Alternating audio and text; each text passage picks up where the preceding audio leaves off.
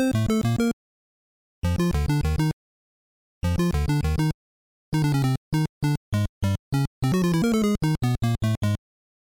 friends, and welcome to part 2 of the Retro Game Guys podcast, Super Mario Brothers Super Celebration. I'm your host, Dustin, and still with me here are Zach, JP, and Alex. Thanks for joining us as we continue to celebrate our second podcast anniversary, and of course, 35 years of Super Mario Brothers on the NES. In part 1 of this episode, which I really hope you listened to, as this would be an odd place to start, we covered the history of Super Mario Brothers, including thoughts on the launch and legacy of Mario from Nintendo Game Master Howard Phillips. In this part 2, you'll hear about what Super Mario Brothers meant to the group, to our listeners, and of course to Howard Phillips. We'll chat about what it was like playing Super Mario Brothers today, and we'll get to what many of our listeners have been waiting for and I've been dreading: the results of our hashtag Beat Retro Game Guys score competition. I know the passion for this game, and I have a feeling some of us are getting beat today. Probably. Yeah. After the score competition, we'll stop by JP's Collector's Corner and announce our retro game giveaway. And if that wasn't enough, in a few days, we'll be wrapping our Season 2 and Super Mario Brothers Super Celebration with our complete interview with Howard Phillips, the face of Nintendo in America during the launch of the NES and Super Mario Brothers. All right, let's kind of kick off this episode and talk about memories of playing Super Mario Brothers back in the day.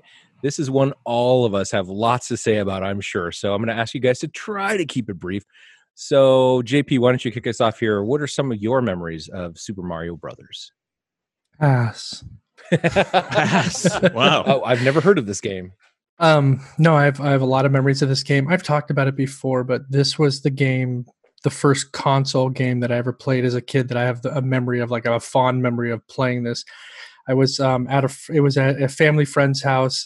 Their son was a few years older than me. He said, "Oh, hey, I have this game. Do you want to try it out? Super Mario Brothers." I'm just like, "Sure, games, whatever, sounds good to me." And he showed me the 2-pack Super Mario Brothers and Duck Hunt, and Crack. that just started that that relationship started that way, and it's never ended. Yeah, there you go. I'll go next and say Super Mario Brothers is interesting because I'm definitely not, I'm the hashtag Genesis household one from the 7800, as we've referenced in episode 1, part 1 of this episode. But for me, still, Super Mario Brothers was so ubiquitous. It was everywhere. My friends all had it. I mean, This game, you could not escape this game. So I definitely played it a lot. My strongest memories of playing it would be my neighbor friend Jason. His house, his parents had the Super Mario Brothers Duck Hunt combo, and we would play that and just kind of, I don't remember ever like doing really well on this game. It was one of those games that we just played the first few levels over and over and over again.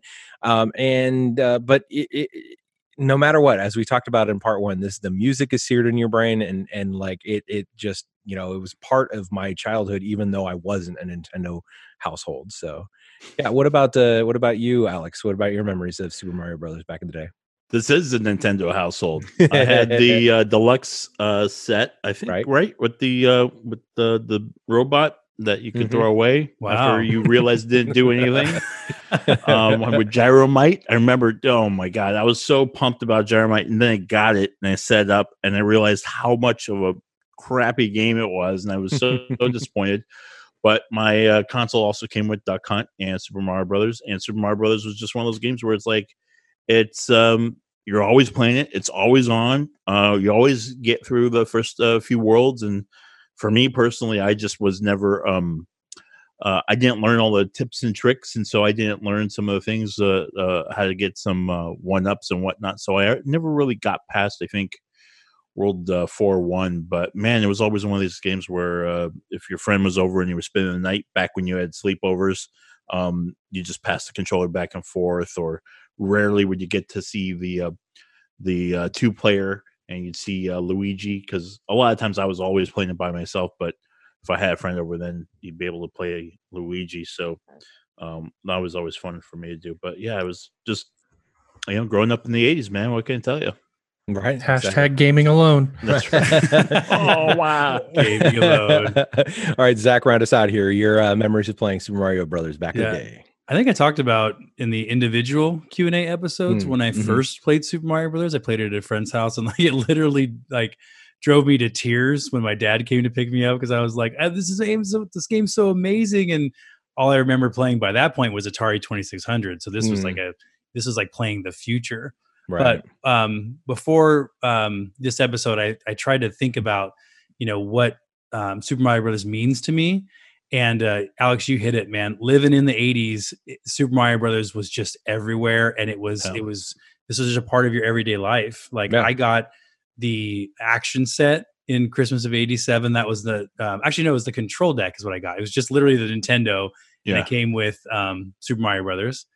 And I remember being so excited when I finally got it. And every day before school, I would get up early just to play, have some dedicated game time. Like Dustin, like you talked about, I think it was episode 2 when, you shared a single TV growing up. Mm-hmm. That was like the only time that I could play and not be interrupted was before school. So I had this memory of like my friend, like as we used to walk to school together, showing up and being like, dude, we have to go. Like we literally have to go. And I'd be on like 8-3 or 8-4 going like, no, just one more try. And then because if you didn't beat the game, you'd have to reset it and start all over again. And but those are really fun memories. And then on the way home from school, I remember trying to get home quickly to make the Super Mario Brothers Super Show, the cartoon on TV that was on after school with Captain Lou Albano and that live action cartoon mashup thing, which you can watch on Netflix, by the way, now. And then had Zelda on Fridays. So that was a big part of the 80s. Also was all the cartoons and all the other stuff that Mario had going on. So yeah, just awesome memories of Mario back in the day. And this game is still holds up today. It's not gotten old. And we'll definitely talk about that. And when we talk about our current playthrough. Yeah. Thanks, guys.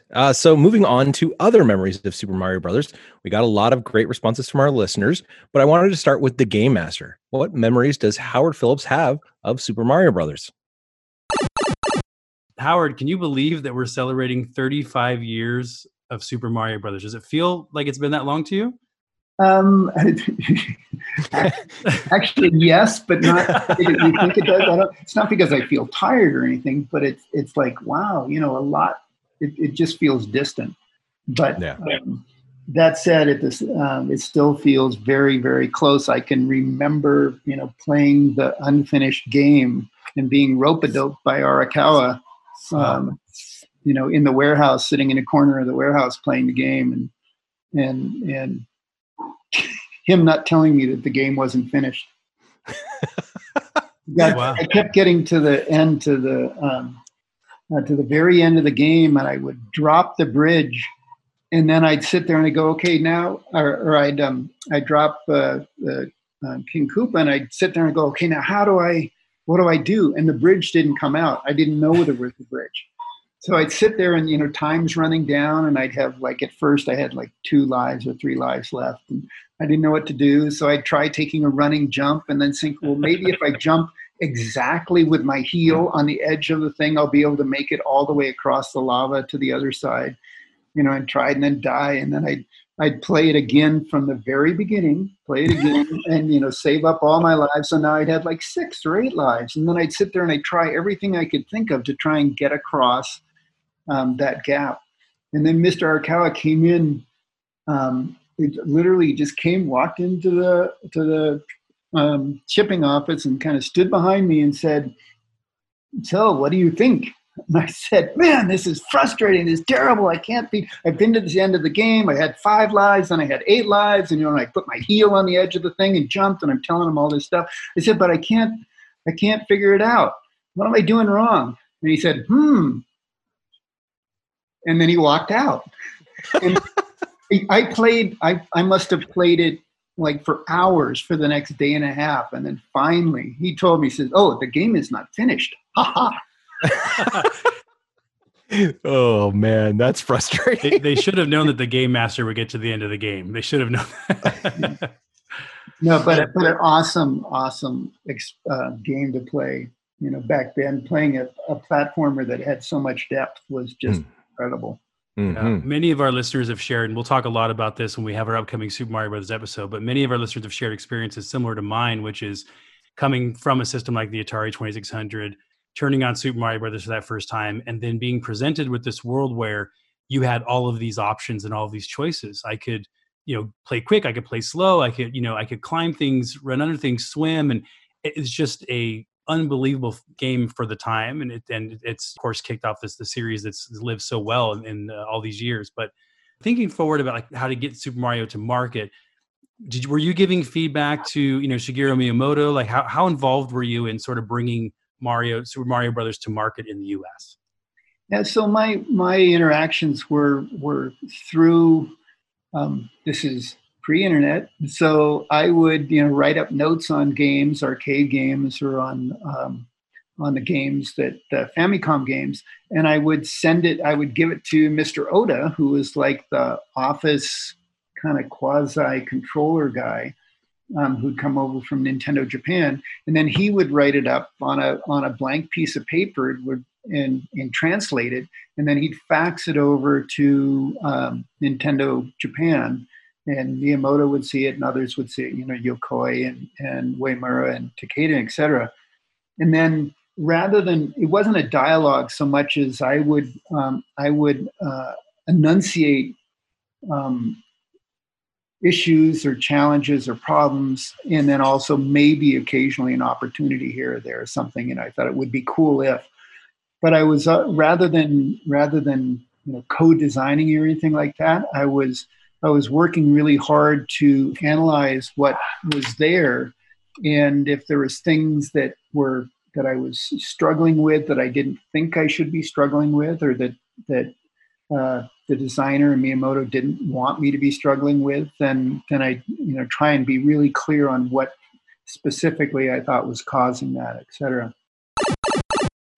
What a life this guy had. Can you believe it? Oh, right. Hey, here's a prototype of Super Mario Brothers. You get to give feedback to these legendary, programmers. You get to be a part of shaping this amazing history. I mean, it's just, I'm listening to this going like all the names he's dropping and all the, it's mind blowing. I'm not impressed by that. I'm impressed by him getting trolled by Arakawa. Oh, that's right. Yeah. Game's not finished. Ha ha. You ever see that show called Takashi's Castle? It's it was like a Japanese. Well, Spike had they had the Americanized version of it, right? Dubbed over, yeah, dubbed over, which was really funny. Just even like American, obstacle course, like that's what it is. It's like, oh no, let the kid play this for another day and a half and like beat his head against a brick wall, and then tell, oh hey, by the way, it's not finished yet. You'll never be able to beat the game. That's vicious, bro. I think what was really interesting about it too is like he talked about earlier, of these guys weren't who they are as we know them today, but back then they were just a couple guys working on these things. So he's literally one guy playing a game saying, you know what, I don't like this, I don't like that, and maybe they might enjoy this criticism, whatever, so I'll pass it along to them. And it was just some other guys building a game and trying to make it better. So Nintendo at the time though was pretty big in Japan, weren't they? I mean, I mean, relatively speaking, in the arcade, arcade, but not in the console market so much. Exactly, and like he said earlier, I mean, the relatively speaking, both companies were small. I mean, everyone was just trying to make something happen. This wasn't like today, where there's a huge billions of dollars of industry. I mean, this is a fledgling company trying to get something rolling, and this could have gone to nothing, right? None of these guys could have been superstars like they are today had they not had those moments of brilliance like they did. And he's just he's a warehouse manager. He's just in the corner of the warehouse playing this video game, just plugging away just like anyone else would. Yeah. Crazy, marking his notes. Well, it'd be cool if it did this, and be cool if it did that, and they translate it and send it directly to Japan for the higher ups to see. It's just like, wow, dude, this guy. It's crazy. Yeah, it's absolutely crazy. But he, he played a important role because he was young enough to like talk to the fans and relate to the fans and to be a young player himself. But he was also mature enough to, especially in later years when he was a spokesperson, to talk to the parents, to talk to the industry, to give interviews. And so he was kind of like and he could of course talk to the programmers and give feedback. So he was kind of the man on the street, and yet he was also the glue that brought it all together. And there's more about that in our interview when we release that. So, well, let's move on here to memories from our audience. We did something a little bit different this time. We sent a request out from our @RetroGameGuys account on Twitter, Instagram, and Facebook, asking our followers to share their Super Mario Brothers memories in an audio message. We got some really great responses. So let's hear from our listeners. What were your memories of Super Mario Brothers from back in the day? let's kick things off here with friend of the podcast, the Golden God himself, amen, Don Van Dam. Hey guys, Golden God, Don Van Dam, checking in with the Retro Game Guys podcast. And as they say, business is about to pick up. I just want to say congrats to 2 seasons of Retro Game Guys. It's been a pretty amazing ride. It seems like it was just yesterday that I had met Zach at the San Jose Toy Show, and he had sold me his copy of Shadowrun and told me about how him and his buddies had started a podcast. I think they're only like 1 or 2 episodes in, so it tells you how far they've come along in 2 years. That was also the beginning of the Golden God versus Zach kind of saga and, legend that's been foretold for generations now. As far as my fondest memory of Super Mario Brothers, it goes back to when I first got my Nintendo. I was probably about 4 years old, and my dad had brought this seemingly monolithic box in, and I had no idea what it was because I was so young. I was 4 years old, had no idea what games were. I think I might play the Atari once. But I had played Mario, and I didn't know what it was, what I was doing, but I just know it was amazingly fun. And 30 years later, we're still playing Mario, and it's still fresh and new. It still plays well. So that kind of tells you how amazing that game was and how influential it was on everything. I don't think a lot of us would be here if it wasn't for playing Super Mario Brothers on Nintendo. I could go on, but I don't want to take time from the guys. So you'll be seeing me around. Good luck with everything. Look forward to seeing more episodes. Stay safe and stay golden. Good stuff. Oh, Don Van Dam, my frenemy. How I long to be locked in battle with you once again, sir. Just because of the hair. You're just jealous of the hair. Yeah, there you go. All right, guys. Next, let's hear from Brian, aka the Retro Game Bro. Hey guys, it's Brian, the Retro Game Bro from Blow My Cartridge podcast, and my fondest memory of playing Super Mario Brothers was when my brother and I figured out how to glitch through the wall on level 1-2 into the warp zone, and we would always try to do the moonwalk through the wall. I don't know if you guys ever figured that out or ever did that, but it was our thing that we always did. We'd always try to see who could do it better and into different walls and stuff like that, and then we would warp to level 4. All right. It was a good memory. Y'all have a good one and keep up the good work. All right. Thanks, Brian. Fun. Looks like we got a message from Sega Master Tim. Oh. Hello, gentlemen. Thank you for having me on again. All right. So my first experience with Super Mario Brothers was a year after I got my Master System. So my younger brother got it for Christmas the following year. And he got 3 games. So obviously Super Mario. He got WrestleMania and RC Pro-Am. Now, when I first played Super Mario Brothers, now my first impressions, and this is not speaking as somebody who was working for Sega at the time and wasn't aware of any console war at the time either, because I was living in country Australia, so rural Australia, so I wouldn't have known about these things. But my first impressions were actually disappointment, because comparing it to the Master System, the colors looked terrible. They looked washed out. The other thing as well is that a lot of systems back then were trying to port arcade games into the household. So, kids would go out and buy games if they saw it in the arcades. This wasn't the case with Super Mario, because nobody knew of Super Mario being in the arcades at all. So it was mainly a case of a disconnection. I could not connect with this game. I was like, oh yeah, you jump, you throw things, and you break things, and that's it. So my first impressions weren't really positive. Nowadays, it's completely changed. It is the classic platformer. Easy to pick up. You know what to do. You just got to go in one general direction and jump over and break things, and it gets harder and harder as the levels go by. So, if somebody was to ask me what would be the first game I should play in retro gaming for a console, I will always recommend Super Mario Brothers, because it's just so easy to pick up, and I see people having fun with it, so you can't deny it. Okay, so I hope you like that view. It's a very alternate view from what you may hear, but yeah, they were my first impressions. Not good, but they got better in the years to come. Awesome. Thanks, Tim. That's so good. Next up, Bear, or at the Retro Bear Den, sends in his memories. Hi, this is Bear from the Retro Bear Den.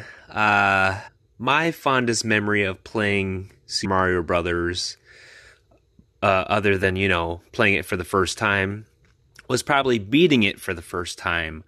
I was probably 7 or 8 years old, and, it was a huge accomplishment in my life, beating this game. It was the first video game I can remember ever beating. It's such a classic, and I still play it to this day. So yeah, that's my favorite memory of this game. Thanks for letting me be on the show, and I love the podcast, guys. Keep it up. All right, thanks, Bear. Super cool. Now, how about a message from Retro Gaming Rock? Hi, everybody. This is Retro Gaming Rock from Norway, and my fondest memory of playing Super Mario Brothers, besides finishing the game when I was a kid, was playing with my cousin for the first time. And she was pressing the A button and trying to make Mario jump, but not only with the button, it was with her whole body. Like she was jumping. Every time Mario had to jump, like, jump Mario, jump Mario, jump Mario. And suddenly the controller plug came out from the console and hit one of, I think it was my brother, in the head or something like that. It was hilarious. Everyone was laughing. And of course she died. And we still remember that every time we meet with the family. That's nice. So good. I love it. That's a fantastic memory. Thanks. Hitting people in heads with cords. Thanks, Retro Gaming Rock. Our next listener is Jacob, or at JCast6502. Hey, Retro Game Guys and special guest, which I assume to be Sean Connery. This is JCast6502, and my fondest memory of playing Super Mario Brothers is when my older brother and I would use the Game Genie to create new codes and meticulously note the results and tweak them further based on a short guide that we found in the original Game Genie manual. Beside that specific memory, Super Mario Brothers was one of the earliest games I recall playing, and that has led to a lifelong hobby and enjoyment of all things video games. And now I've even passed the bug on to my 8-year-old son, who absolutely loves Luigi, especially since his favorite color is green. Is that what I sound like? Yes, that's what you sound like. Yeah. It's hard out to himself. It's hard to hear yourself the first time you record something like that. All right. Next up, memory from at Basic Gamer Bob. Hi, this is Bob, and my fondest memory of playing Super Mario Brothers is Christmas Day 1987. I still remember that feeling the first time I booted up the game. It looked and sounded just like the arcade machine at Pizza Hut, but instead of getting 1 quarter to play, or sometimes none, I could play as much as I wanted. It was totally magical. To this day, hearing the theme song on startup still takes me back. Congrats to all the Retro Game Guys on 2 great seasons. Looking forward to many more. Oh, thank you, Bob. Appreciate that. All right, just a couple more memories here. Derek, or at Hailstorm1985, left us this message. This is Derek Hailstorm, and my favorite Super Mario Brothers memory was playing with my dad when I was a little kid, and him calling the fire flowers his spits. He would say things like, "Oh no, I just lost my spits," or "Hang on, I need to get these spits over here." I've called him that ever since. That's my favorite Super Mario Brothers memory. Spits, huh? I like it. Nice. And it's so funny. He sent that recording as a Twitter video, and he's wearing a Spider-Man mask while he's doing that, just randomly. Why not? Why not? Right. All right. Message from listener Larry, or at LJ White 28. Here's his memories. Hey, Retro Game Guys. This is Larry White, and my fondest memory of playing Super Mario Brothers is all the schoolyard rumors, true or false, that came out of the game. The Minus World, fireballs when you're small, the shark boss at the end of the water levels, jumping over the flagpole. I mean, that was the stuff we talked about in the schoolyard. That stuff we tried when we got home. Some of it was true, some of it wasn't. But it's one of my favorite things about Super Mario Brothers. Love the show, guys. Keep it up. Well, thank you, Larry. That's awesome. Very kind of you. Nice. And finally, let's hear from Terrence M. Hi, this is Terrence Melvin, and my fondest memory of playing Super Mario Brothers is rage quitting in World 8, and also release the demo. Oh no, we're getting more converts to Alex's religion over here. Release the demo. That's right. Do it. Awesome. Thank you all for sending those memories in. Those are super fun to listen to. Yeah, that was fun. That was super cool. Yeah. All right, now let's talk about the playthrough the Retro Game Guys here did over the past couple of weeks. I'm going to ask you guys your thoughts about specific aspects of Super Mario Brothers so we can focus a bit more on what makes the game unique and memorable. Let's start with the look and feel. What did you think about the game's look and how was the play control? Let's start with Zach on this one. Cool. Well, the game to me looks great because that's what I remember as a kid. Alex, I think it was the Alex Kidd episode, you said that the game colors look kind of drab. Yeah. Today, in comparison, yeah. Today, if you look at it, you pick it apart. Yeah, you probably could, say that it does. But I mean, this game to me still looks great, still feels great. I gotta say, it's kind of nearly perfect to me. Yeah. Alex, what are your thoughts on the look and feel? On the look and feel, yeah. Yeah. The look and feel is good. Like I said, comparing it to Alex Kidd obviously is probably an unfair comparison a little bit because I don't know what was going on with the developers or whatnot at the time, but Super Mario Bros. I remember it being more vibrant, but now playing it as an adult, it looks a little bit washed out compared to some of those other games that we've played so far. But it works. Yeah. It works. The feel felt fine. I mean, I know you don't like platformers, but I still got a little tingle every time I almost didn't make a jump, right? Mm-hmm. So the mechanics still works great. Everything worked the way it's supposed to, and you just can't get past it. This is a solid game, and still looks great. And I'm not gonna, I can't fault the geniuses who came up with this. This is it's perfect. Yeah, I'm with you guys on the look. I think it is a little bit washed out. I noticed it right away booting it up, but after a little while, you don't notice it. It doesn't get in your face. Yeah. It fades away. I will say with the play control, it was a little bit hard for me to get used to. Obviously, I'm not a super big platformer. But he kind of feels a little loosey goosey at times. Yeah. It feels like he's kind of travels a little bit more than I would expect him to. But what I will say is, for some reason on this game, I was able to kind of get used to that, because obviously I played it a lot, and I was able to kind of get used to his kind of wiggliness a little bit. He's a little bit loose on the draw, but no, I think, there's we can beat this to death. There's a million reasons why this game is one of the best games of all time, and I'm not going to say anything terribly bad. It's consistent and it works really well throughout the whole game. How about you, JP? Look, feel, play control. Oh no, I agree with everything you guys said. I mean, definitely, that Alex made that point about that feeling you get when you're getting close to falling off the edge, that puckering feeling. I definitely know that one all too well. Right. But I thought it looked great, played great. I mean, this is one of those games, again, it's hard. You can't compare it to the other games that we've reviewed and other games that have been out there because everybody still plays this game at least once a year, especially on the Switch now that you can play it whenever you want. But like, you'll pick it up from time to time. I mean, you can find so many places to play this game. So you'll pick it up and just be like, oh yeah, it's like, a warm blanket, like you just, it feels good and you want to play it. Yeah, I think to go back on that one point real quick, that you find out real quickly. We've talked about games in the past on our podcast that you don't know really where the end of the line is, where the end where you will fall off is. It's hard to tell. It's kind of nebulous. This game, you find out quickly, like as long as I have a foot on there, I'm going to be able to stay on the platform or the pipe. So you find out quickly that it gives you that kind of breadth to be able to do that.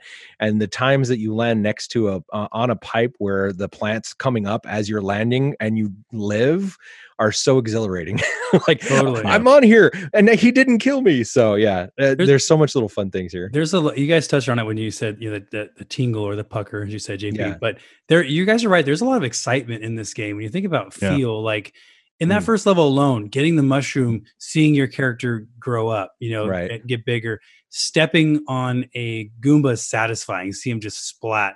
When you use knocking the turtles, kicking them, getting the star for the first time and plowing through a bunch of enemies in a row, sliding down a flagpole. I mean, going down a pipe for the first time. There's a lot of these like exciting just moments. Yeah. And even in that first level, it's gratifying. Yeah, absolutely. All right, let's talk about how challenging Super Mario Brothers is. Would you say the challenge is easy, medium, hard, or extreme? And why? Alex, let's start with you on this one. Sure. So to pick up where Zach just left off, I think I spoke with you earlier in the week, Zach, and went on to this tangent really quick. But I'm going to go ahead and put it out there. The first level, World 1-1 of Super Mario Brothers, is probably the most perfectly designed video game. Just this world. If you went to a new civilization, they've never played video games before, and you handed them just World 1-1, that's it. Nothing else, no boss level, nothing else. It's a perfect video game in and of itself, that one world. I mean, it follows every type of thing now that we think of as gamification. It has all the game mechanics. It has obviously a score, but it also has a timer. It has everything you need to do in the rest of the game. You learn in that first world. It's not overly complicated. You get your within, I think, the first 5 seconds or maybe 7 seconds of the game, you can get your first power up. So you get an achievement right away. You also can go to an underneath world where you start collecting all these coins. So now you're aware of like bonus levels. You get your spits. You get your fire your fireballs. And you also get an invincible star. So, I mean, you cross off every single thing. And at the end of the level, you have a skill challenge where you jump onto a flagpole, and then you finish the level. It's in itself, that one world is probably the most perfectly designed video game ever. Yeah. Period. So overall, what do you think? And I think it's easy. I think it's perfect. It's easy as it needs to be, but challenging when it needs to be as well. I know that sounds a little confusing, but there's a reason you spend hours on these platforms. There's a reason why you get the pucker, because it is simple, but it's deceptively simple, and the game does throw things your way where it's timing, or you have to come up with a new technique to get something, or you have to do a backward slide into an invisible wall to get to some minus world. This game has everything. And so I think for anyone to say this game's too hard, it might be, but the game has so much going for it. If you just learn 1 or 2 tips and tricks and get that Nintendo Power strategy guide, you'll be able to beat the game. And so it's a perfect game, man.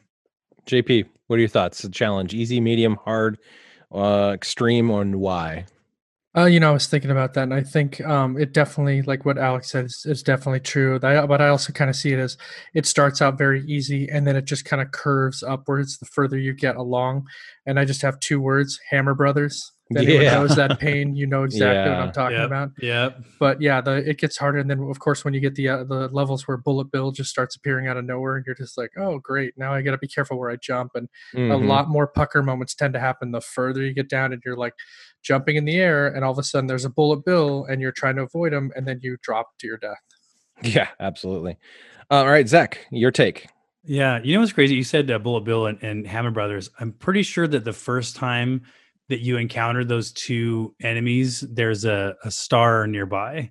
So going back to design, right? It's like the game gives you a chance to beat those enemies easy the first time, so that you have a chance to know how they work, what they throw, what their timing is. I mean, it's all about these lessons.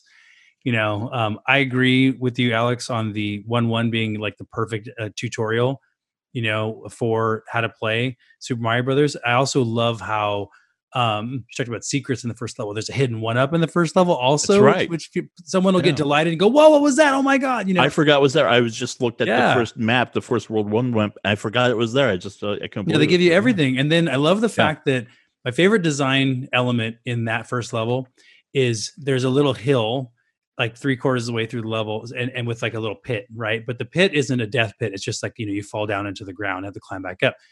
And then you immediately after, you see the same exact challenge, same exact little hill, but that one has a pit. So it's like the first time through, they say, okay, we teach you how to get over that, and there's no penalty. And the second time, now here's the penalty. Yeah. So it just eases you in. Again, it's just another example of how brilliant that first level is. Yeah.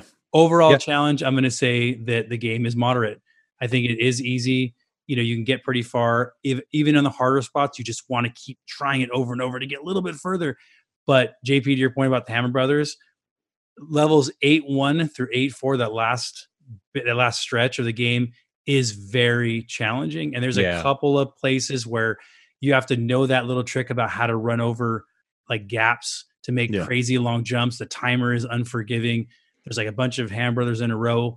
And there's that last Hammer Brother. If you guys beat the game, there's this Hammer Brother that is right before the last Bowser. If you don't have a fireball, you have to try to run under his hammers and jump and run under him, and then immediately jump over a fire gap with like the fire guy. I killed him twice in a row. Yeah. So without that, it is so difficult. No, I was small Mario. Oh, you ran under him easy? No, I bounced on his head. I killed him. You got on his head? Twice. Oh man, that's twice. Awesome. Yeah, and I'll just wrap up here to say with you guys, I won't even say easy or medium or hard. I think it's just a fair game. It gives you as Alex says, it gives you the hook. It gets you in.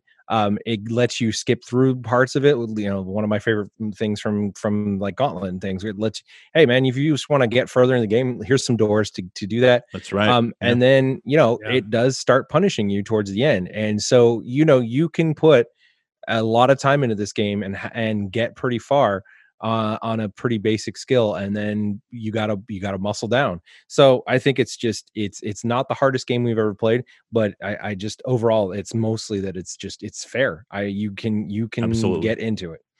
Cool. So let's talk about what you guys like most about Super Mario Brothers. JP, let's start with you on this one. For me, it's probably just the memories it brings back. Honestly, I can't think that's not so much talking about the game, but just talking about what it brings back and the feelings I get when I play the game, and how like I'm, going to start showing my son and my daughter this game, and what they're going to think about it. Of course, the modern games are completely different level, and most kids are coming up on that now. So looking at these old games ago, it's like, okay, old man, go back to your games, have fun. Yeah, Zach, what do you like most about Super Mario Brothers? I love the fact that you can play Super Mario Brothers your way, however you want to play. So I'm used to playing it with the warps. I'm used to trying to speed run it, my own way. But for this competition, I played it in, without warps every single level. And it was so much fun. I forgot about the World 3 that takes place at night. I forgot about those snow levels, and, to see that challenge arc a little bit slower over more time. And it's like, it's so great. You could play it a long 30-minute session every level. You can warp around. You could do a speed run. You could try it without getting coins. You could try it, without getting power-ups, without getting hit. I mean, there's so many different ways to play this. You just play it however you want to play it. Yeah. Yeah, and I think that goes kind of to what I like most about it, which is it rewards exploration, right? It rewards you poking around.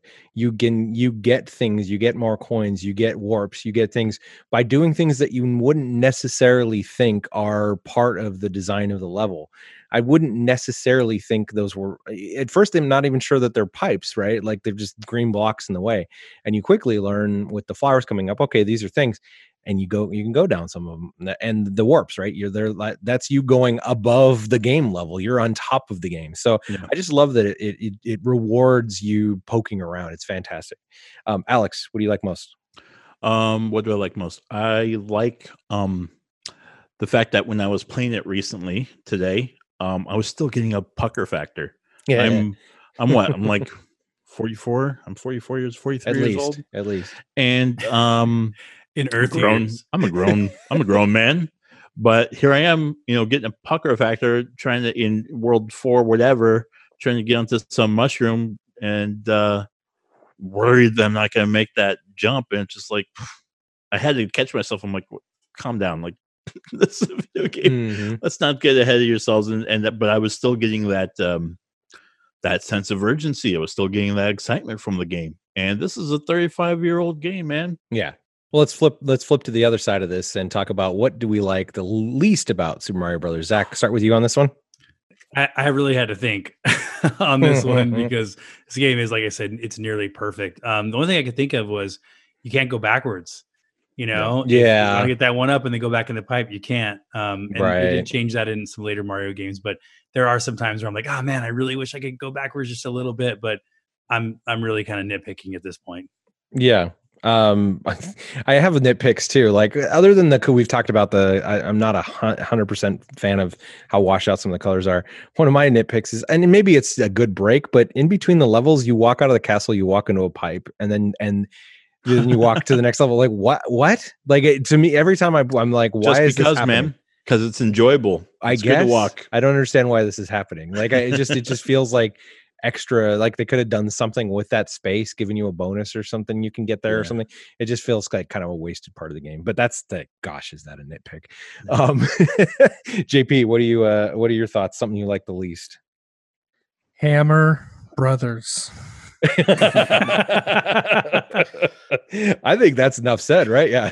You know what talks about the Hammer Brothers too, JP? Is do you ever done it where you break like the ones where they're above you and you break a block that they would normally stand on, and they'll just keep jumping up and then falling right back down in front of you. Like they get into this loop where they're like, I'm just here to murder you and you're not going to get past me. I tell you, I know. The first time I saw one, I remember as a kid, I was just like, oh, who are these guys? And then all of a sudden they just pew, pew, pew, pew. And I'm just like, oh, great. What's this? And when I finally caught up and I saw two, I was just like, I'm done. I quit. This sucks.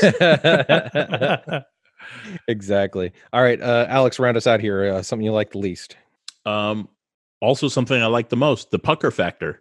Yeah. I hate that feeling, but it's like it's why you watch horror movies, right? Yeah, it's like a good dread. It's like, oh, I hate this level. It's like, oh, right. It's just it's not a good feeling, but it's part of the reason why you play the game. Exactly. I didn't even think about the backwards thing. That's a good one. The water levels. I mean, with love the music, hate the levels. Thank you for reminding. Right, look, good reminder. I hate those squids so much. When I played through this game, I had to turn it on mute because the music would get me so pumped and maybe so worried sometimes that it would affect my gameplay. So when you play it on mute, you play it a little bit better, or at least I agree with that. I totally agree with that because the music is too good. He quiet. Listen, was it Kondo? Did a good job. He did a good job. Too good because it gets you pumped up and takes you out of your headspace. Well, especially when you get down to the last minute and the music goes it speeds up and you're like, go. Well, and the time goes faster. The time doesn't stay the same. The time starts ticks off the clock faster. Right. Which is another, genius move. But I wish that unlike Alex Kidd, I played this straight through and there was one water level that I had to go through, two. And counting the ending as well. I think I wish there was a little bit more of a water level, a little bit more of a cloud level too, not just like no thanks on the water level. No, thank you. Well, I think they could have been a little bit more creative is all on the water levels. Sure. But I mean, like you said, Zach, nitpicking at this point. Yeah. All right. What is your best Super Mario Brothers tip or tactic? I'll start off here and say for me, the tip, I was talking to Zach about this the other night. Go up, always go up. Pretty much for most of the game, the best things you're going to be able to do are high in the level.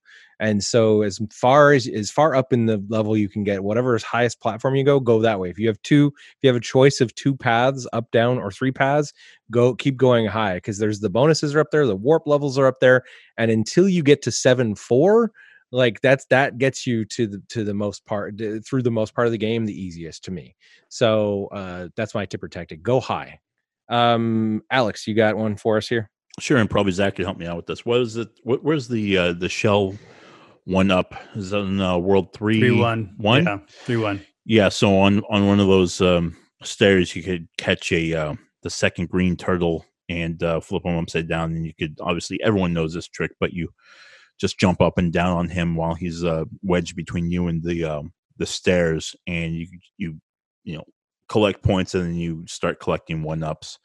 And as a kid, I never got that trick. I was never patient enough to learn that trick. It took me playing this go around about 15 or 20 tries to get it to work for me because I would die too many times, and I would just never get down. So it was frustrating me for a while, but once I got down and I collected, however many guys I got, like 30 guys, that's the biggest. Then after that, the game was enjoyable. It was fantastic. Interesting. Mm-hmm. JP, tip or tactic? Honestly, I don't really have any. I mean, I just always played this game just for the fun of it and everything. I never really had any kind of like, oh, if I do this, if I do that. I mean, I think it was just mainly like Zach talked about, when you had to start to learn to run, that you could run over empty platforms. You know, there was empty spot ledge, and you could run across that. When you start to learn that you can do that, that was really cool. But you know, not too much more than that I can think of. All right, and on the opposite side, Zach, give us 1 or 2 tips, not 1,000. Yeah, no kidding. Mine's pretty simple today. It's just hit everything. I think people underestimate how rare coins are, and how hard it is to get a lot of lives without like using an exploit like 3-1. Yeah. And that was what shocked me in my playthrough. I was like, coming back from Alex Kidd and some other games, I was like, oh, I'm gonna have 30 or 40 lives pretty soon, no big deal. And then I lost on like 6-2 or something, and I'm like, my God, I've had like 3 lives forever, because coins are kind of rare, right? And so if you play too fast and you miss those blocks that contain coins you hit with your head over and over, or you don't get the vine that brings you up into the clouds that lets you get a bunch of coins up there, you're going to find yourself with very few lives and a couple of dumb mistakes, and your game's over. So yeah, I just hit everything until you realize where all those secret coins are, because coins are kind of the key to survival in this game. Absolutely. Okay. Well, before we get to our scores and our listener scores, I have to ask, because we always do, would you play Super Mario Brothers again? Zach, why even real bother this time? Why even bother? Yes, of course. JP, no, thank you. I'm good. Oh wow, Alex. Yeah, absolutely. Even the hashtag Genesis household. Hell yes, this game's awesome. I don't know. I have to ask. It would feel weird if I didn't, but it feels weird that I did anyway. All right. Yes, this is one of the best video games of all time. We're going to be playing it again. It's going to continue to stick in my I'll play Tom on my deathbed. I know that for a fact. Right? Exactly. Yeah. All right, now it's time for our Super Mario Brothers score competition. All right. This competition was open to all listeners, and the rules were simple. And in fact, I think in a couple places, maybe too simple. Play Super Mario Brothers on the NES until you get a game over or save the princess. Then post your best score using the hashtag #BeatRetroGameGuys. So let's start by running through the honorable mentions. We've got Brian, the Retro Game Bro, or at WiseGuys23, Primetime Larry, or at LJWhite28, at EchoPlex420 24/7, and at JR Underdown. These guys all posted 6-digit scores and did a great job getting deep into the game. I want to give a special shout out here to at JR Underdown, who tweeted, "I know I didn't win, but as long as I hashtag beat Dustin, I'll feel good." Wow. Thanks, man. I want to know if he hashtag beat Dustin. Yeah, there's some shade there. We'll get to that in a minute. All right. Now for our top listener scores. We're going to do a top 5 of scores that are mostly exploit free and that were obtainable scores for most of us. Well, except for me. Then we've got another score that's just so out of this world, we're putting in its own special category. Oh. So in 5th place, Derek, or at Hailstorm 1985, who sent in a score of 394,200. Derek said that he died on 6-4, but with a much improved score from what he had posted before. 4th place goes to Stephen Kleckner, who we interviewed at last year's California Extreme Show. He checks in with a score of 464,400 points. Stephen said, "First run, I skipped the warps because I ain't no punk." Flex. But I totally screwed up the 3-1 turtle shell trick and scrubbed out on 6-3. In 3rd place, Jacob, or at JCAS6502, with a score of 513,950. He said, "This isn't good enough for winning, but hopefully I bested some of the guys. I need to practice more for future episodes." 2nd place goes to Retro Gaming Rocks with a score of 724,050 points. He lamented that I could have used the 3-1 1-up trick to come up and score, but oh well. Playing it straight. Hey. Good man. Wow. Playing it straight at 724,000. And our top obtainable score, it's at Basic Gamer Bob with a score of 822,850. Wow. He went further than our rules, even, as he explained in his tweet. He says, "I used the Twin Galaxy rules. First quest, no glitches, no turtle tricks, 5 deaths max. I think I could clear 1 million, but I'd have to practice a bunch more. This is fun.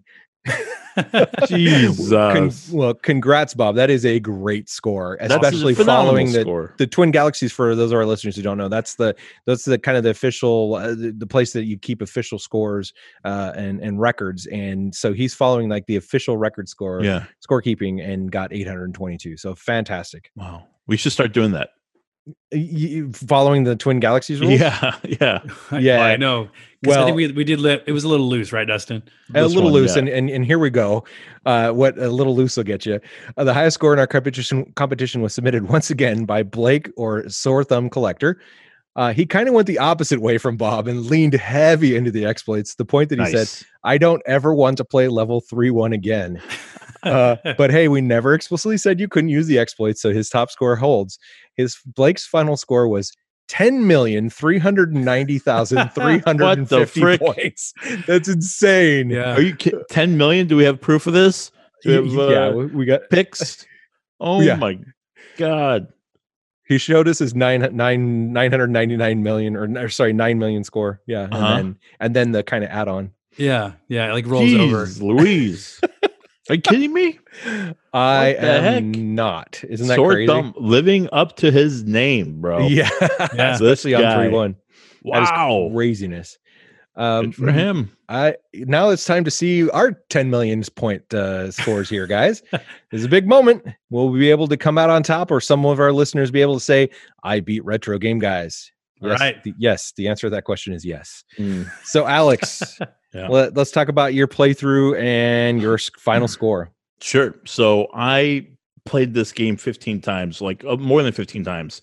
And the first time I did my research, and I looked online, I looked at the tips and tricks, because I don't have an old school strategy manual like Zach does. And I had never beaten this game before. So so this is my first time beating Super Mario Brothers. And the first time I did, I used the warp tube tricks.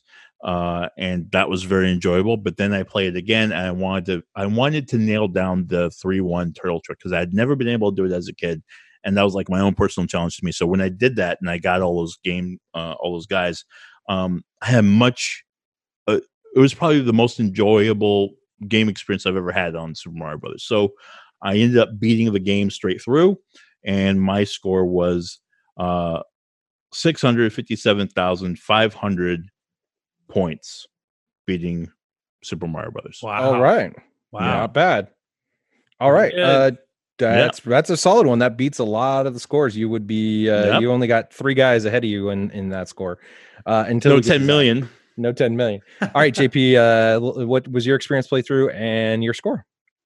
No, I definitely had a lot of fun playing it. I didn't get as much time with it as I would have liked, but still, I pretty much played through doing the warps and everything like that, because I wanted to get a lot farther than I knew I probably could get if I went just from 1 to 1 to 2 to so on. So I did okay. I made it to level 5-4 with a score of 130,300. Okay. All right. I did really well. But let me talk about this. So the first time I flew through the game I died on the first Goomba at 200 points. Nice. And I'm like, this is so Dustin. We've all been there. We've all been that guy. Right? So I was like, this is me. This is me all over. This is a great start. What I did though is I went over to the Switch. And I was like, I'm going to play this game as far. I want to experience this game as far as I can. So I'm going to go on my Switch and I'm going to play it with rewinds. I'm going to see where I want to just get as far through this, because I've never gotten super far into this game. So I played with rewinds. On my rewind play, I got to 8-3 and I could not, even with rewinds, get through the damn Hammer Brothers. I gave up. But I had done warps and everything, so even getting that far was only 198,900. So that score was it was fine. Did you find the power-ups on 8-3 where the Hammer Brothers are jumping? There's hidden power-ups in each of those instances with the Hammer Brothers. I went back and forth with using the guide, so I had Howard's guide. That's right. And I went back and forth, and I didn't use it all the time. I tried to use it. So with that playthrough, the first time that I really used it was at 7-4. I'm like, what the heck is going on in this level? Yeah, I didn't realize it was a trap level. I had no idea, and that was the first time. Like what's nice about this game though is that's the first time I had to use the guide, like that I had no idea what I was doing. Everything to there, the guide was more like, where can I find a special one-up? Where can I find some other things? It wasn't so much about like, oh God, I have no idea how to beat this part. And in fact, what I discovered was if you do the warps, you don't meet King Koopa until the end of warp, until 5. I was able, and then on my real run through, I was able to keep the fireballs. So I was able to get far enough that I was like, I have no idea how to beat this guy. But when you get dropped down to the little Mario, there's a few moments of invincibility. Yeah. So I just let him knock me down, and then got to the axe and dropped the bridge out from under him. And then in the beginning of 6, it's pretty quick to get the tall Mario and the fireballs back. So I was able to get right back to it. So on my real playthrough, that's what I did. That's exactly what happened. And I was actually able to get all the way to level 6-2 and finish with a score of 131,100. All right. So for a Sega household, not bad. It's not bad. I went on. That was, by the way, that was a flash in the pan, one time only play. Like it was because I learned what I did from playing with the rewinds. I don't think if I had the Switch and had the rewinds that I would have been able to kind of start mastering some of these areas, mastering some of those jumps, because I did them 15 times in a row in the rewind. And then when I went back, I was able to do it because I kind of knew the pattern. So cheating will do that to you. You know, it'll let you learning. It's called learning. This is the version of play. Play it your way. No, but watching your friend play, right? Or you're having your friend coach you through. Totally. This is what I was doing, was I was coaching myself on how to do the things. Then I went back and did a straight playthrough, and I was able to accomplish way more than I ever thought I was going to be able to. Let me ask you a question. So you don't like platforms now, having played Super Mario Brothers. What's your take? I still hate jumping. There's a level in the 8s, I think, that there's a jump that's almost impossible to do. You have to like hit it's a speed run and then a jump and a double jump, which I rewound that one like 40 times to try to do it. Like off of the tube, and then you have two. You know what the key is to that one? It's like a one little foothold, and then you jump back off, right? 2 like pits on the other end. Yeah. I followed what was in the guide, and I still was having trouble. You don't run, you actually just walk. And if you walk and jump, your jump is perfectly distanced to jump on and off. Yeah. There was one that I walked, and there was a different one that was run. I may be mixing them up. Yeah. So, but yeah, I mean, I like this. I like this because for the platforming stuff that I suck at wasn't until like World 7 and World 8. Like it was easy before that, so it's easy enough. Now let's get to Zach. What was your playthrough, and what was your score? I had this be 11 million. Right. Well, I had this weird experience. So we played Alex Kidd so much last month that when I first started playing Super Mario Brothers, my first thought was like, wow, there's actually less things to do in this game. Like there was this moment where I was like, wow, Alex Kidd did a couple of things right, where there's a lot of variety. And then quickly realized that, well, Super Mario Brothers may do a few less things, but it does it very, very, very well. It's all excellent. It's also first, right? So it's easy for a game to copy this, whatever. But no, so I did my first playthrough in a little while was no turtle tricks, none of that stuff. It was basically what Basic Gamer Bob did was 795,350. And then played it a couple more times, and I got it up to again without any exploits, no 3-1 trick, none of that stuff. I got to 1,048,050 points. So that's my legit score right there. All right. I also have on YouTube, if you're curious, I have a speed run on YouTube where I did a no damage run in 8 minutes and 41 seconds with warps. Oh man. Yeah, end to end. Yikes. But yeah, it's not a world record run, but like there's ones that are like 4 minutes or something crazy like that. So, using warps though, right? Like that's how you do that. Okay.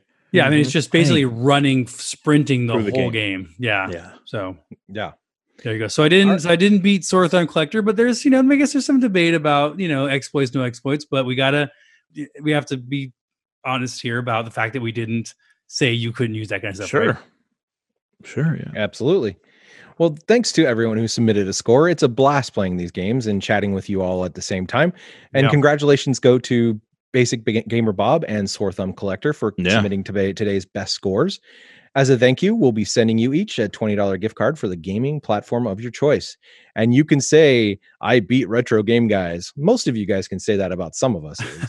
Yeah, and you beat Dustin. Yeah, you definitely beat Dustin. He at JR Underdown definitely beat my score. I think his was somewhere in the 300s. Congrats. So he did. Hey, but I got a 6-digit score. I was not expecting that. I think everyone starts out with 6 digits, don't they? All zeros? Oh, shush. Now it's time for Alex's favorite segment of the show, JP's Collector's Corner. So JP, there's got to be some good stuff for Super Mario Brothers, right? Oh, you are not kidding, my friend. There is a plethora. I think plethora is a good word of the day to use for this.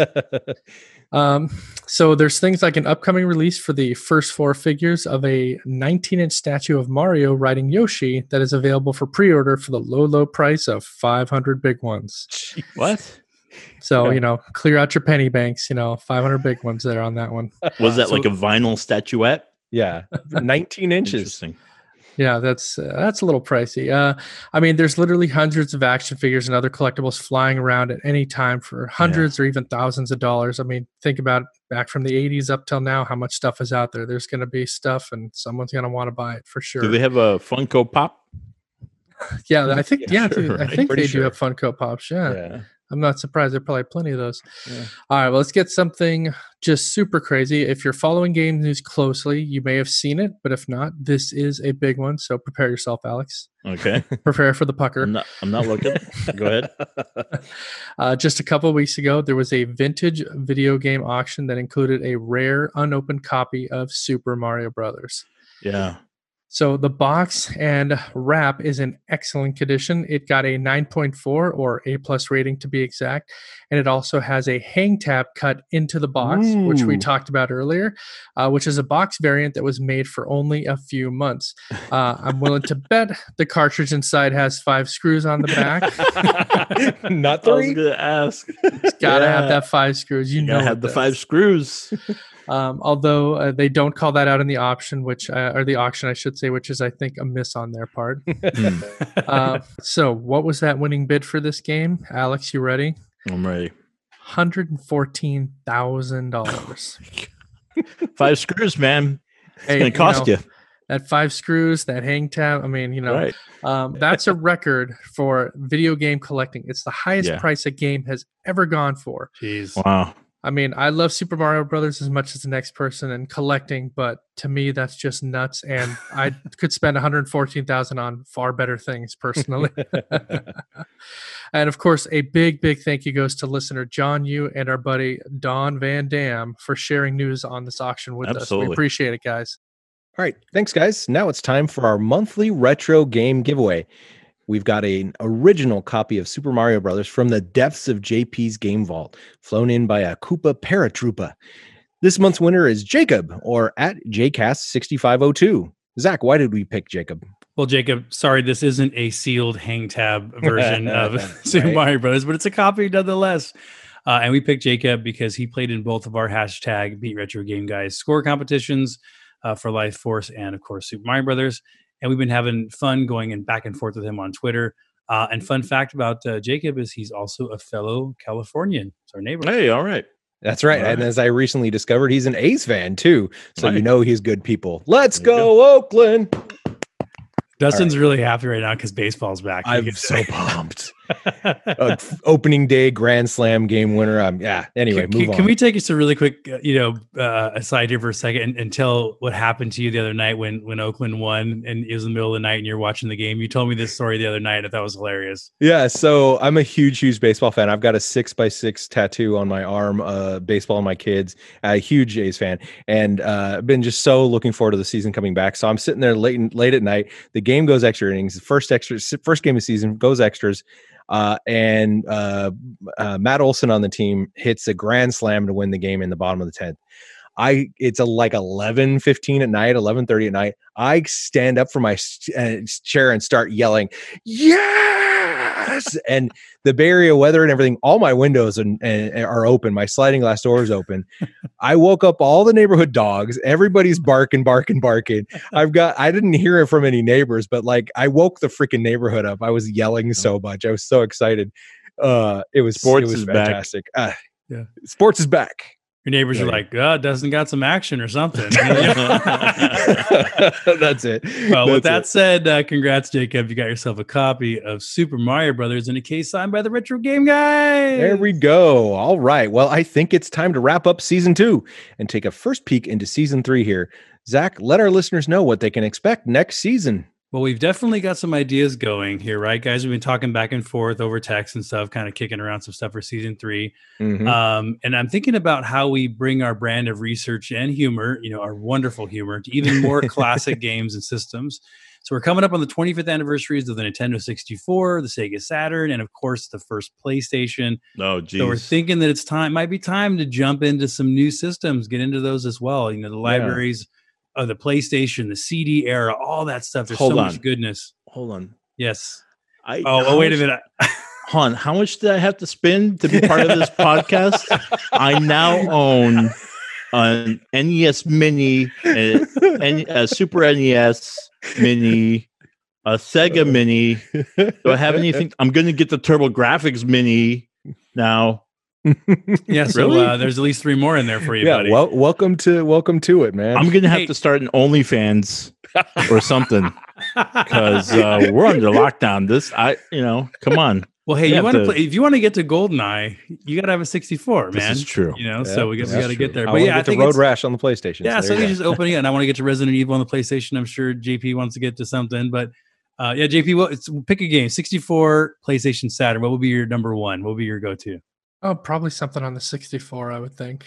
But thank you. Yes. Mario 64 has to come up come in here at some point. To continue that tradition. Well, so if we get 64, though, we also get Mario Kart. That's right. See? Yeah. For me, it'd be GoldenEye for sure. GoldenEye for sure, but I mean, Mario Karts, that if I had 2 games to pick for the 64 system, those are the 2 games. That's it. I'd say Conker's Bad Fur Day. If you remember that game, it was like a more mature game for the 64. Crazy. So anyways, we can open this up even more wider than we ever done before. Of course, keep with the classics on the SNES and NES and Atari and all that kind of stuff. But let's just widen it up. But we want to know what our listeners think too. So let us know, out of the systems that were out 25 years ago or so, what games should we be playing? Hit up our socials at Retro Game Guys and let us know. And we're looking forward to that 3rd season. All right. Well, a couple of last things before we finish. Let's give one more shout out to our high score winners. Once again, Zach put up the best score from the Retro Game Guys with 1,048,050 points. All right. I'm just happy that the streak survived 2 seasons. Yeah. There you go. And Alex put up a pretty dang good score, and I even came in 3rd, which was a surprise.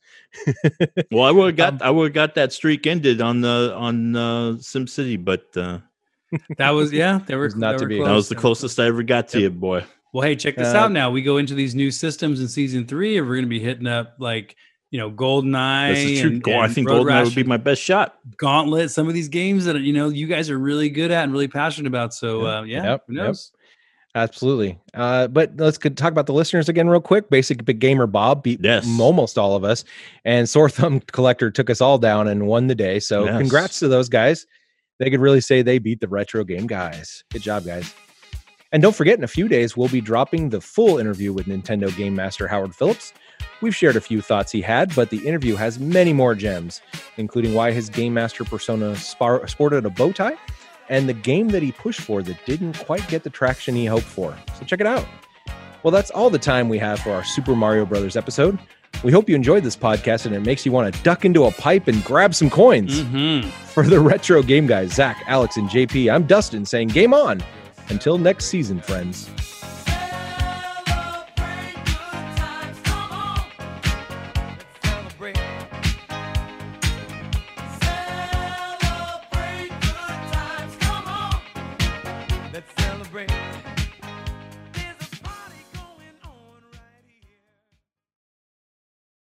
The opinions and views expressed on the Retro Game Guys podcast represent the views of the speaker alone and are not the views of our employers.